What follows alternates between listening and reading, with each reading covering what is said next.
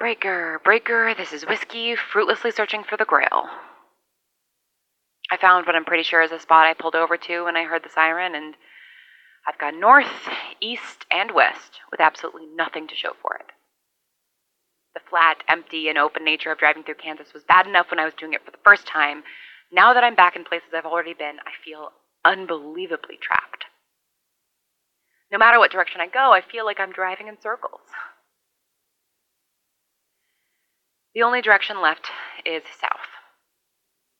And then, if I can't find anything in that direction, I guess I'll try every direction again, just with a larger radius.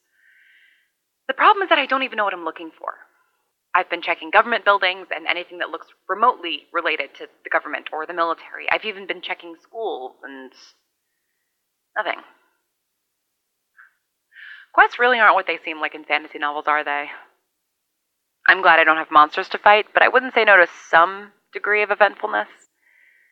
Anything to shake up the tedium of driving.